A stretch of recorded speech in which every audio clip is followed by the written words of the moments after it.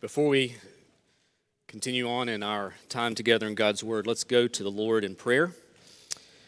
Give Him thanks for all that He has given us and pray for His wisdom and grace as we continue on together this morning. Let's pray together. Lord, it is our joy to gather here today and declare that You are Lord of all, that You reign supreme, that You are infinitely wise and good. You are King of kings and Lord of lords, worthy of endless praise. Lord, we thank You for opening our eyes to see and believe this. We thank You for pouring out Your grace and kindness upon us. Lord, we thank You for rescuing us from our sin and for giving us a kingdom that will never be shaken, for giving us a hope that is eternal. Lord, today we are assembled here that we might find encouragement in that truth, the truth of Your grace, the truth of Your good news, that You are the Savior of sinners. Thankful that we are assembled here today that we might edify one another, that we might honor You with our worship. Lord, we're thankful for the many blessings that You give us. Thankful for the blessing and gift of this local body of believers. Lord, may You continue to equip and strengthen us for Your glory as we strive to advance the gospel and make disciples. And Lord, in that light, would You give us a heart that yearns to see this local community around us changed by Your grace? Lord, would You give us a longing to see more and more people transformed by the power of the gospel? Grant us opportunities, Lord, to share. Give us encouragement and boldness to speak of Your truth, of Your gospel, where we have that opportunity. Lord, we know there are many needs around us. There are many who are living in darkness, many who are living without hope, consumed by the things of this world. Lord, would You help us to have hearts that break over them, and that You would help us to joyfully engage them with the glorious good news of Jesus Christ. Lord, we're thankful for what You're doing in our midst. We're thankful for the grace that You give us, the way that You sustain and strengthen us. And Lord, even now as we open Your word, we ask for You to guide us, illuminate us. Help us, Lord, to not only understand what we hear and see today, but Lord, by Your grace that You would help us to apply it, that we may look more and more like Jesus as we do. Lord, we're thankful for what You've given us. We're thankful for this truth of Your word. Lord, help us to believe it. Help us to live it. Help us to take delight in You as we do so, we pray. It's in Jesus' name that I do pray. Amen. Well, if you will, take your Bibles and turn to the Gospel of Luke. Our text for this morning is Luke chapter 12. We'll be looking at verses 22 through 34. Luke chapter 12, verses 22 through 34. Continuing on as we pick up from last week, the verses just before this, and now into these verses that are before us this morning. I want to read beginning in verse 22. These are the words of the Lord inspired by the Holy Spirit. Luke writes, "And He said to His disciples, 'Therefore I tell you, do not be anxious about your life, what you will eat, nor about your body, what you will put on. For life is more than food, and the body more than clothing. Consider the ravens. They neither sow nor reap. They have neither storehouse nor barn, and yet God feeds them. Of how much more value are you than the birds? And which of you, by being anxious, can add a single hour to his span of life? If then you are not able to do as small a thing as that, why are you anxious about the rest? Consider the lilies, how they grow. They neither toil nor spin. Yet I tell you, even Solomon in all his glory was not arrayed like one of these. But if God so clothes the grass, which is alive in the field today and tomorrow is thrown into the oven, how much more will He clothe you, O you of little faith? Do not seek what you are to eat, what you are to drink, nor be worried. For all the nations of the world seek after these things, and your Father knows that you need them. Instead, seek his kingdom, and these things will be added to you. Fear not, little flock, for it is your Father's good pleasure to give you the kingdom. Sell your possessions and give to the needy. Provide yourselves with money bags that do not grow old, with a treasure in the heavens that does not fail, where no thief approaches and no moth destroys. For where your treasure is, there will your heart be also. Last week, we looked at the previous verses there in verses 13 through 21, and we considered the topic that's raised there, this topic of covetousness or greed. And it's, as we said last week, this idea of coveting, we said is a root sin. It rarely, if ever, stands alone. So many other sins stem from it. It's often subtle, lurking deep down within us. You can't see covetousness so easily. When you think about that, you can see or know when someone has lied verbally, or you can see when someone has stolen. But I'm not sure that we can see when someone, even maybe someone this morning sitting beside you or in front of you, is coveting. It's one of those deep-rooted sins. And I think at the end of the day, when you push down into the core of our heart, this idea of covetousness really forces us to ask one simple question. Do we love God more than we love anything else? Do we treasure the gospel, the kingdom of God, God himself, more than we treasure all other earthly possessions and pursuits? Well, here in verse 22, Jesus continues his warning against covetousness. Recall back in verse 13, someone in the crowd asked Jesus to address a family dispute over an inheritance. Tell my brother to divide the inheritance with me, someone from the crowd said to Jesus. And Jesus responds. Notice he responds in verse 15. He responds to the man in verse 14 who may be a judge or arbitrator over you. And he said to them, this is what he says, listen, take care, be on your guard against all covetousness, for one's life does not consist in the abundance of his possessions. And then Jesus follows that exhortation with the parable of the rich fool. And now he returns in verse 22 to address his disciples in view of what he said in verse 15. So if you were to, just for a moment, take the parable of the rich fool and lay it aside, look at verse 15 again. He says, take care and be on your guard against all covetousness, for one's life does not consist in the abundance of his possessions. Then he gives an example to the rich fool. And now he picks back up, as in verse 22, as if he's continuing his thoughts. Therefore, I tell you, do not be anxious about your life, what you will eat, nor about your body what you will put on, for life is more than food. It's the same thought. It's the same point that he's made back in verse 15 as he warned against covetousness. Be on your guard. Your life does not consist in the abundance of possessions. Now verse 22, therefore I tell you, do not be anxious about your life. Jesus here is determined to make sure his disciples understand what the source and priority of their life ought to be. He does so, and as he does so, he continues to address the sin of covetousness and its impact on one's life by showing how covetousness, does other things.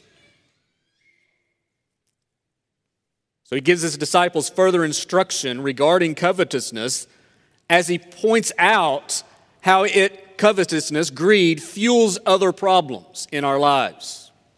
And two things he says here in particular with regard to things that stem from or that come from coveting.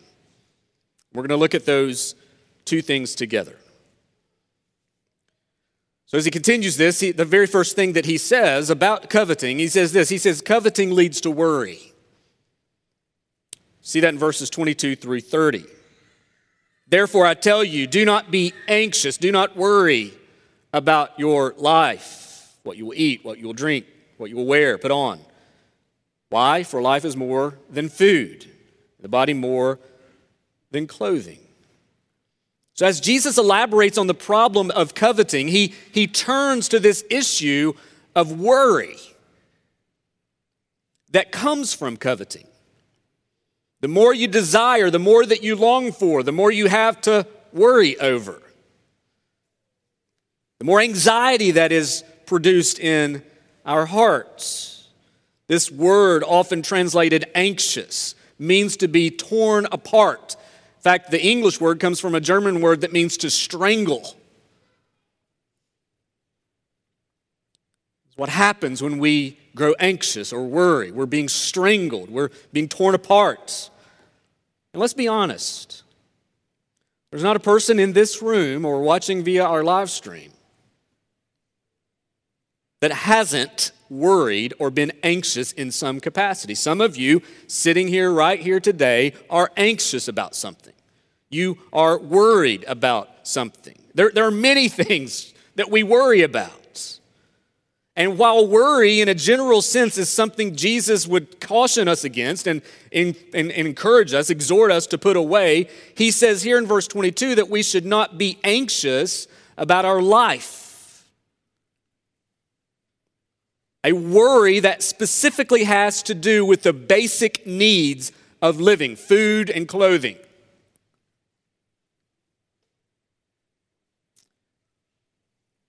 Jesus addresses worry because at its root, worry or anxiety, however you want to word that, at its root, it is a sinful lack of faith in the Lord. Worry, being anxious regarding the most basic needs of our life is a problem because it is an expression of a lack of faith in some way or another. In her book, The Envy of Eve, Melissa Kruger gets at the heart of coveting when she wrote, coveting does not result because we don't have something. We covet because we fail to believe something. That's exactly, I think, what Jesus is expressing here, is that when you covet, you begin to worry and grow anxious, and in that moment you are failing to believe something, namely something about God. Several reasons why worry is problematic for the follower of Jesus, well, for anyone in that matter, but he's addressing his disciples here. Even for us as Christians, why is worry a problem? Well, number one, worry distracts us. Verses 22 through 24, you see that. He says, for your life is more than food. Don't worry about the things that you're going to eat, nor about your body, what you will put on. For life is more than food, and your body more than clothing. Don't be caught up with these things. Don't be caught up with greed because it leads to worrying about things you don't need to worry about. He's saying that to be overly concerned with these things is to miss life's most important concern, namely the relationship that we have with God. And then he gives us an illustration as to why this shouldn't be. He says, consider the ravens, not the Baltimore ravens, the other ravens. Consider the ravens. In Old Testament times, we know that a raven was often one of the least respected birds. Maybe that should say something about your football teams. I don't know. But it's clear in this text and in many other texts, even the Old Testament, that God cares for them. Consider the ravens. So he's just given a command, don't worry. Why? Because life, the most basic needs of your life, is going to be met by the Lord. Don't worry because look at the ravens. Look at one of the most least respected creatures in creation. God cares for them. He cares for them. They neither sow nor reap. They have neither storehouse nor barn, and yet God feeds them. And then he makes this argument from the lesser to the greater of how much more value are you than the birds.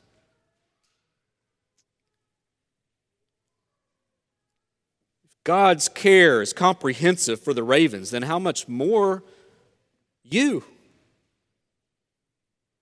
You're more value than the ravens. Now, friends, it's important that we understand what Jesus is not saying here. Jesus is not saying, never think about what you're going to eat or what you're going to wear. He is not saying, because God is faithful to provide, stop working, stop planning, stop everything. Just sit and God's going to give you all that you need, just spontaneously. That's not what this text is saying. He's not saying that we shouldn't work and plan. He's saying we shouldn't fret. We shouldn't grow anxious. We shouldn't be consumed to the point of just an unhealthy worry and fear. Somehow God is not going to meet our needs. There is a distinct difference between worry and anxiety and responsibility. So this is in no way a call to laziness. It's rather a call not to be consumed with such matters to the point that we miss the most important matter of life. Think about that. When we covet, when we long for something that we don't have, or we want more and more and more, that only increases the opportunities to worry, doesn't it? It only increases the anxiety of our hearts, because as we're pursuing more and more and more, we're worried that we don't have. We grow anxious. And worry is problematic because it distracts us from that which is important, from that which is ultimate. It distracts us from trust, from contentment, from joy, and ultimately from enjoying the one who is the source and sustainer of our life. Worry and anxiety says, God isn't able, God doesn't care, God isn't aware. When we worry, when we're anxious, that's what we are saying to some degree. And yet, he reminds us that if you'll just simply look at the ravens, that not only is God aware, not only does God care, he is completely and sufficiently able to meet your every need. Friends, when we worry, when we are anxious, we are saying something about our belief in God. Whether or not he is sovereign, whether or not he can be trusted. Worry takes us away from a confident, joyful, content trust in an all-sufficient, all-knowing, all-powerful God, and shows that our trust is resting somewhere else. Worry and anxiety are expressions of unbelief. Jesus says in verse 28, that it's a lack of faith. Doesn't say that faith is completely absent. He just says, oh, you have little faith. And so, friends, how we respond to even our most basic needs,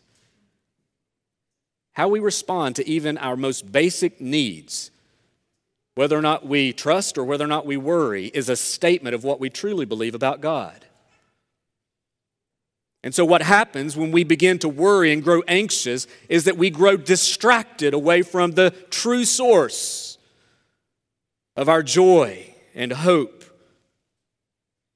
the one who provides all that we need. Number two, not only does worry distract us, worry cannot change our circumstances. Look at verse 25 through 28. Jesus says, and which of you by being anxious can add a single hour to his span of life? If then you're not able to do as small a thing as that, why are you anxious about the rest? Consider the lilies, how they grow. They neither toil nor spin, yet I tell you, even Solomon in all his glory was not arrayed like one of these. But if God so clothes the grass, which is alive in the field today, and tomorrow is thrown into the oven, how much more will he clothe you, O you of little faith?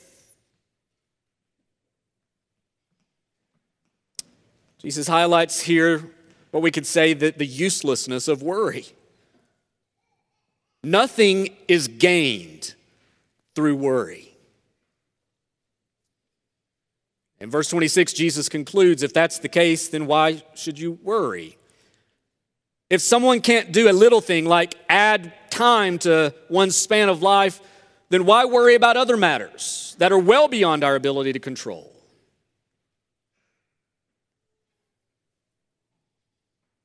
And then he calls them to consider yet another example. Already the ravens, and now he says, consider the lilies.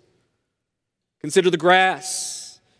You're more important than flowers and more important than grass, just as you're more important than the ravens. If God clothes them in all of their beauty, then how much more will he meet your every need and clothe you?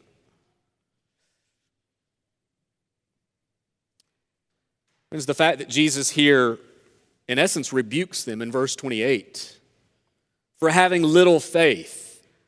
I think this shows how even as disciples, we are prone to forget these things.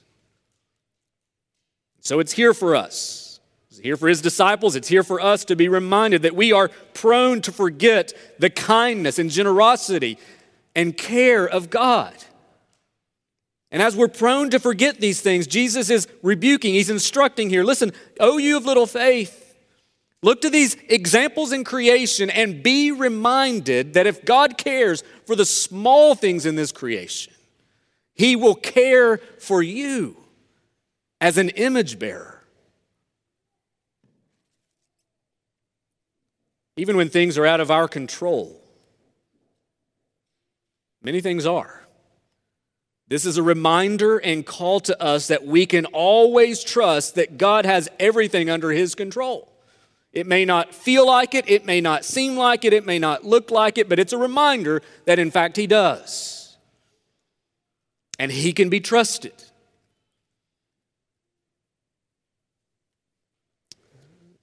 Love the great quote from Charles Spurgeon where he talks about the sovereignty of God, and he talks about the sovereignty of God being the pillow upon which he lays his head every night. And that's what we're being called to here, is understand that worry distracts us from that which is most important. We get caught up with things that God's promised to give us. And worry can't change circumstances. You're not going to be able to change a circumstance if you worry enough about it.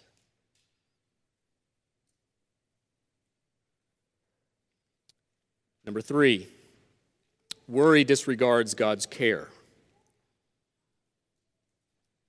Verse 29, and do not seek what you are to eat and what you are to drink, nor be worried.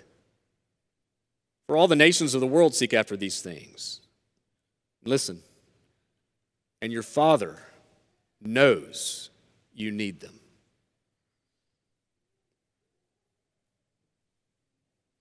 Jesus gives a contrast here with regards to worry. He says, worry is what the world does. The world consumes itself with these sorts of things, but God knows what you need. And you can rest assured that he will give you everything that you need. Friends, when we worry, we are no different than the world. Worry is fruit of a deficient faith in an all-sufficient God. And listen, all of us are guilty of this. If you just happen to be one that's more prone to worry than others and you think that we're picking on you today, listen, we all worry to some degree. And this is just a reminder to us to be reminded that God can be trusted, that God is sovereign, that He's a God of providence and order, and that His ways will prevail, and that His word is trustworthy and true. And that even at the very basic level of your most basic of needs, God can be trusted for everything you need. He provides for even the small things of creation, and He will provide for you.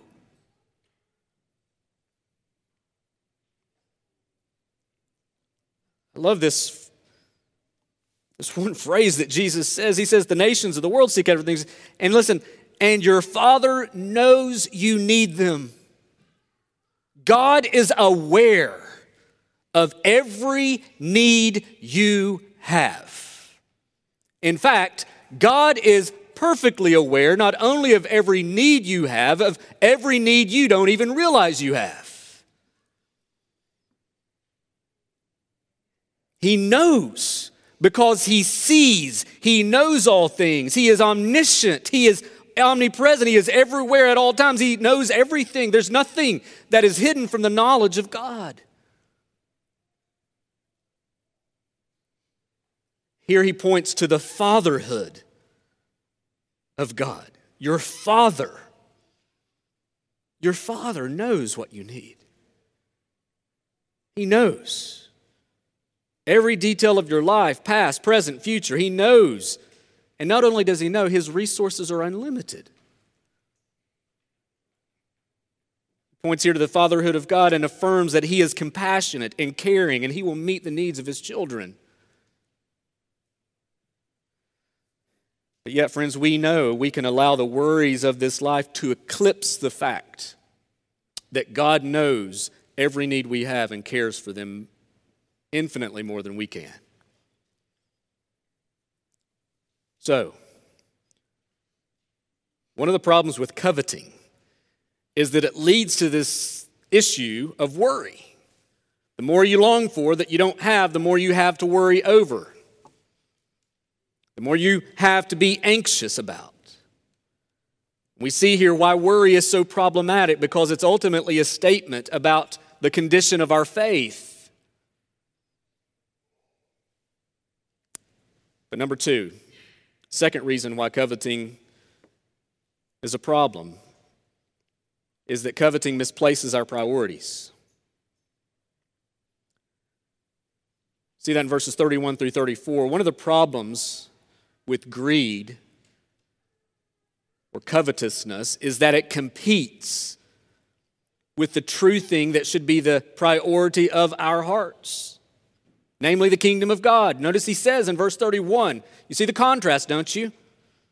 He's just instructed us. He's just commanded, do not worry about these things. Consider the ravens, the lilies, the grass. Your Father knows what you need. Consider that. Instead, seek His kingdom. Seek His kingdom, and these things will be added to you. Now, this is not some promise that if you'll make God's kingdom your number one priority, then all your problems will go away. Your life will be easy. If God's kingdom becomes your priority, then all the problems go away, and your life is just filled with ease. You can hear that preached today. You can just go listen to the prosperity gospel preachers. They'll tell you that all day long. And they're lying.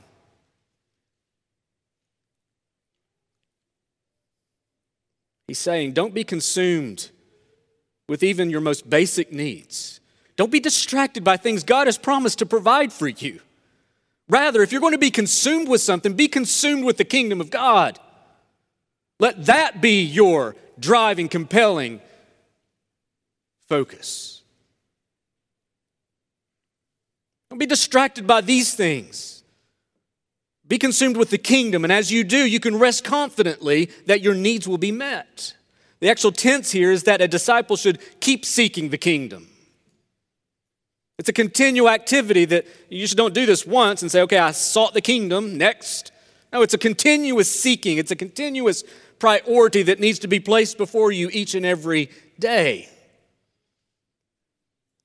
And friends, coveting will rob you of that priority. Several things that we should recognize here about prioritizing God's kingdom. What do we need to know about this? Number one, prioritizing the kingdom leads to enjoyment of God's generosity. See that in verse 32. Fear not, little flock, for it is your Father's good pleasure to give you the kingdom. Jesus here assures his disciples with tenderness as he refers to them as little flock. Gives us the image here of a fragile people prone towards a misplaced fear, prone towards worry and anxiety. And it's this little flock that he tenderly shepherds and cares for. Having given them already a picture of God's fatherly care, Jesus now underscores God's care as a shepherd.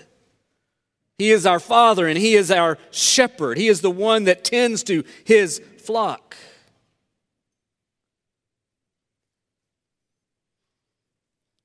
Seems to be saying here that if you will prioritize the kingdom of God, it will be God's delight in giving you the kingdom, in giving you the blessings of this kingdom. For God is the great shepherd who cares deeply for the needs of His own, and He will give us all that we need to live and to enjoy life as citizens of this everlasting kingdom.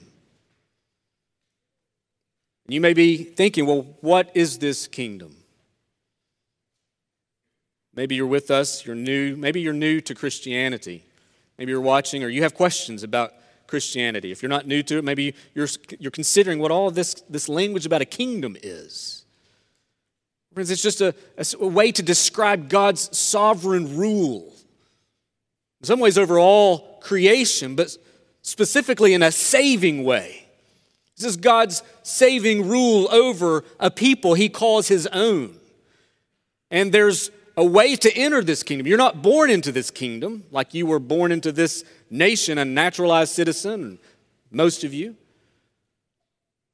That's not how it works with the kingdom of God. You have to be born again in order to enter this kingdom that Jesus is speaking of.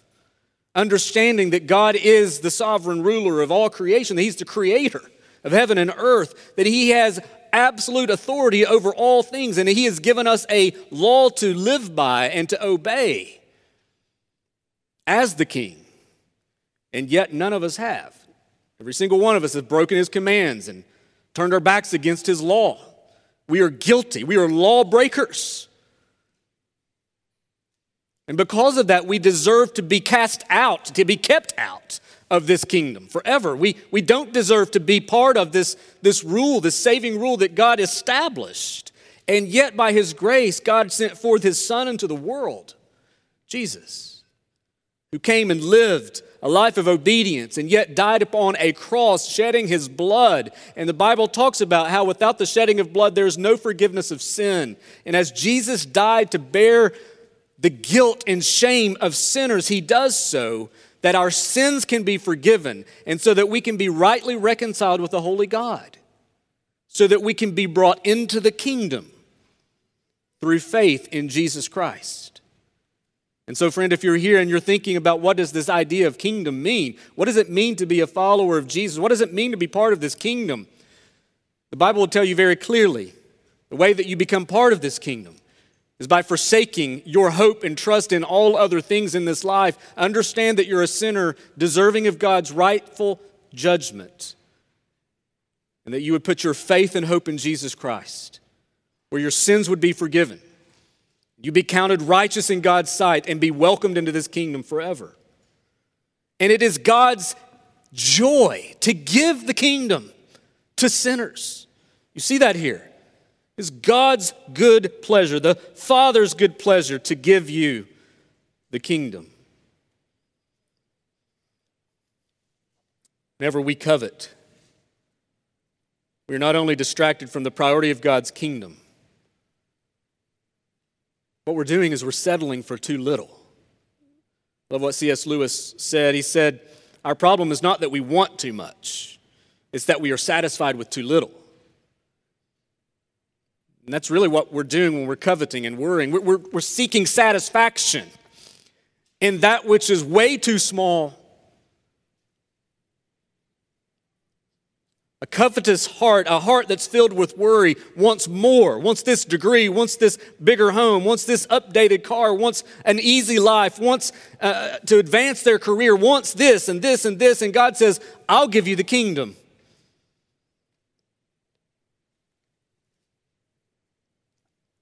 You want these things. You become consumed with these things that will not last beyond this world.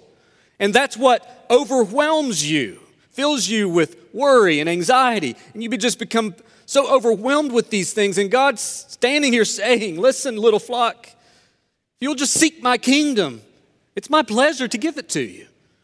A kingdom that outlasts this life and that's filled with everlasting joy.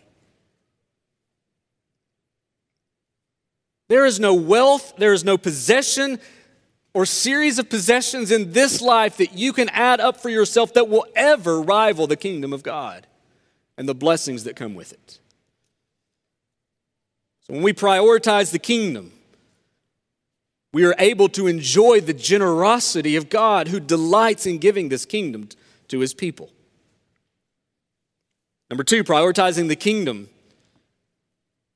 values people over possessions. Look at verse 33. Sell your possessions and give to the needy. Provide yourselves with money bags that do not grow old, with a treasure in the heavens that does not fail, where no thief approaches and no moth destroys. See the difference between those who covet and those who are filled with anxiety and worry and those who prioritize the kingdom is clearly seen in how they utilize the blessings they are given. Those who covet are consumed by possessions. They live for themselves. Those who prioritize the kingdom live for the good of others. At the heart of Jesus' ministry and kingdom ethic is this concern for others rather than for oneself. Remember the second greatest commandment. Jesus says to love your neighbor as yourself. It's interesting, he says, sell your possessions and give to the poor. It's an interesting thing Jesus says. It seems radical, doesn't it? Our immediate response to that is to say, well, what does he really mean here? Surely he's not asking me to sell stuff and actually give to people in need. And then we start justifying, well, these people wouldn't be in need if they would do this, this, and this. And we come up with all these reasons why we shouldn't give to the poor.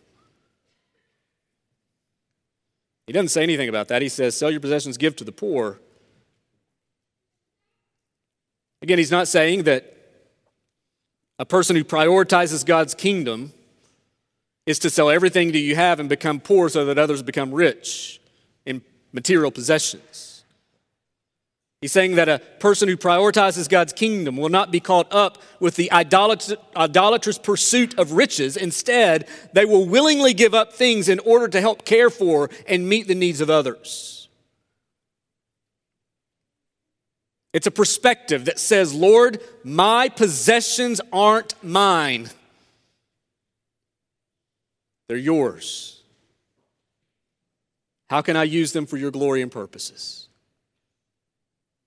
So instead of being consumed with covetousness, greed, and worry, a right focus on the kingdom frees us up to be generous with the possessions we have been given so that we might care well for others.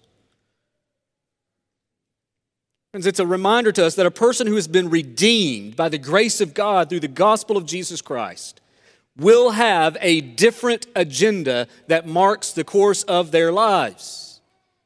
Doing good to those who are poor and marginalized, listen, is a Christian thing. I'm so tired of hearing Christians argue over this. Jesus clearly says it is. It's a thing you do as a Christian. No, it's not a thing that you do to become a Christian. Advancing the gospel is not caring for the poor. Advancing the gospel is telling people how they can be saved, reconciled with the holy God. But as a Christian who has been reconciled with the holy God, we are called to go care for the needs of others. It's a reflection of the character of God and the gospel that has changed us. Doing good, serving the poor, giving to help others in their time of need. being generous, engaging causes that help reduce poverty. All of these are godly actions that not only bring glory to God, not only do they help others in their time of need, but listen, when you begin living a kingdom ethic like that, I guarantee you it will help reduce greed and covetousness in your heart. Prioritizing the kingdom reminds us that we are called to value people over possessions. And number 3, prioritizing God's kingdom results in lasting treasure. It says, provide yourselves with money bags that do not grow old, with a treasure in the heavens that does not fail, where no thief approaches or no moth destroys. Then he says in verse 34, for where your treasure is, there will your heart be also. Jesus concludes this thought with this call and reminder. As those who pursue a life of generosity, you show that the treasure you seek is not earthly treasure. And in these final 2 verses, Jesus is really addressing one crucial question. Where is your heart? We can go back to that question earlier that we asked at the very beginning, that covetousness really presses in on. Do we love God more than anything else? Do we treasure the gospel, the kingdom of God, more than we treasure anything else? If your heart is fixed on the things of this world, how much you make, how much you own, then such coveting will not only lead to a life of worry, it will lead to a life that seeks to lay up treasure that will perish. This idea of a thief coming or moth destroying is this idea of just the temporal nature. It can be stolen, it can be taken away, it can just erode. But if our focus is heavenly, if our hearts are driven by the kingdom of God and God's priorities, then it will show in lives marked by contentment and joy in the Lord. There's a life that is attached to our possessions becomes a stumbling block because it leads to more and more and more anxiety. And it leads to a life that is distracted away from the kingdom of God, the things that ultimately matter. But a life that holds our possessions with a loose grip, understanding that everything that we have comes from the Lord and belongs to Him. If we live a life that holds these possessions with a loose grip and one that seeks the kingdom of God above all else, that will be a life marked by satisfied joy and generosity in how we love others around us. Brothers and sisters, consider the pursuits of your own hearts.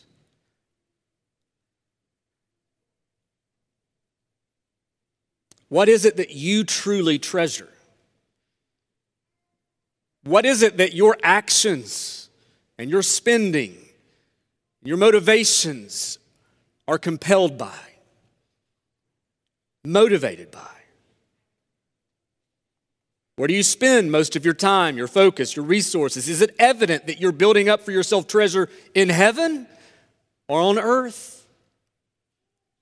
This is a plea from our Savior for us not to be satisfied with too little. The greatest riches of this world pale in comparison to the riches we find in God's kingdom. Our eyes, our desires, our pursuits are often set on things that will not last. And Jesus is here calling us to prioritize the very thing that will last. So we must hold the things in this world with a loose grip. Our possessions, our plans, our pursuits, our politics, everything. All of these must have their place, but they must be seen as a far second to the priority of God's everlasting kingdom. Prioritizing God's kingdom results in lasting treasure. And where your treasure is, there your heart will be also. It's evident where your heart is based upon what treasure you're pursuing. You know, there are many ways we can contrast the Christian life with that of the world. And from this perspective, we see that the worldly person is marked by greed and covetousness and worry and fear. They're anxious. They live only for what they can gain for themselves, and when they're not gaining enough, they worry more. Whereas the follower of Jesus is marked by a contentment in generosity as he or she seeks to live a life centered upon the kingdom of God and the priorities that flow from that kingdom.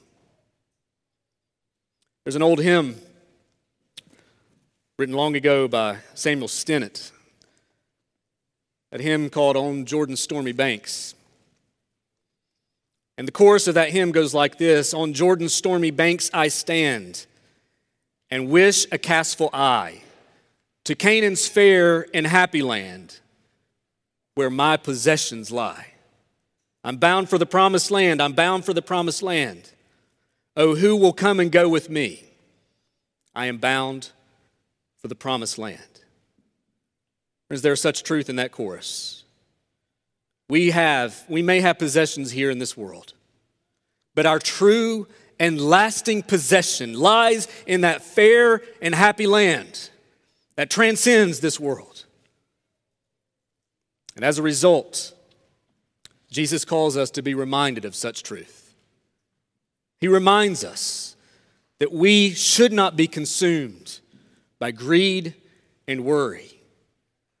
Rather, we should be consumed with His kingdom and His grace, laying up for ourselves treasure that will last forever. And as such, may we be confident that God will supply all we need according to His glorious riches in Christ Jesus. And as He does so, we can confidently give our focus and our attention to a kingdom He so graciously and generously gives us. Let's pray together. Father, we thank You for Your reminder and rebuke. As we hear these words, Lord, we all can assess our own hearts and see areas where we worry and grow anxious. We consume ourselves with unnecessary worries. And we forget the promises You've made to us, that You will supply all our needs according to Your glorious riches in Christ. So, Father, would You help us?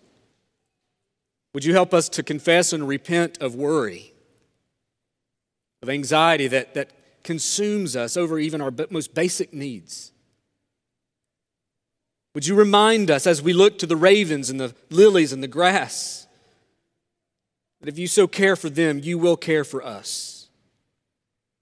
And that we can rest knowing that truth so that we can give our attention not to our basic needs, but Lord, we can give our attention to Your kingdom and live for Your glory. Father, would You continue to speak to our hearts through this text, and not only now, but Lord, throughout this day and throughout this week, and help us to realize how blessed we are, how generous You are, and how much we've been given. Lord, would You help us to live for Your kingdom and to lay up treasures in heaven that will never perish. Lord, convict us and transform us, we pray. In Jesus' name, amen.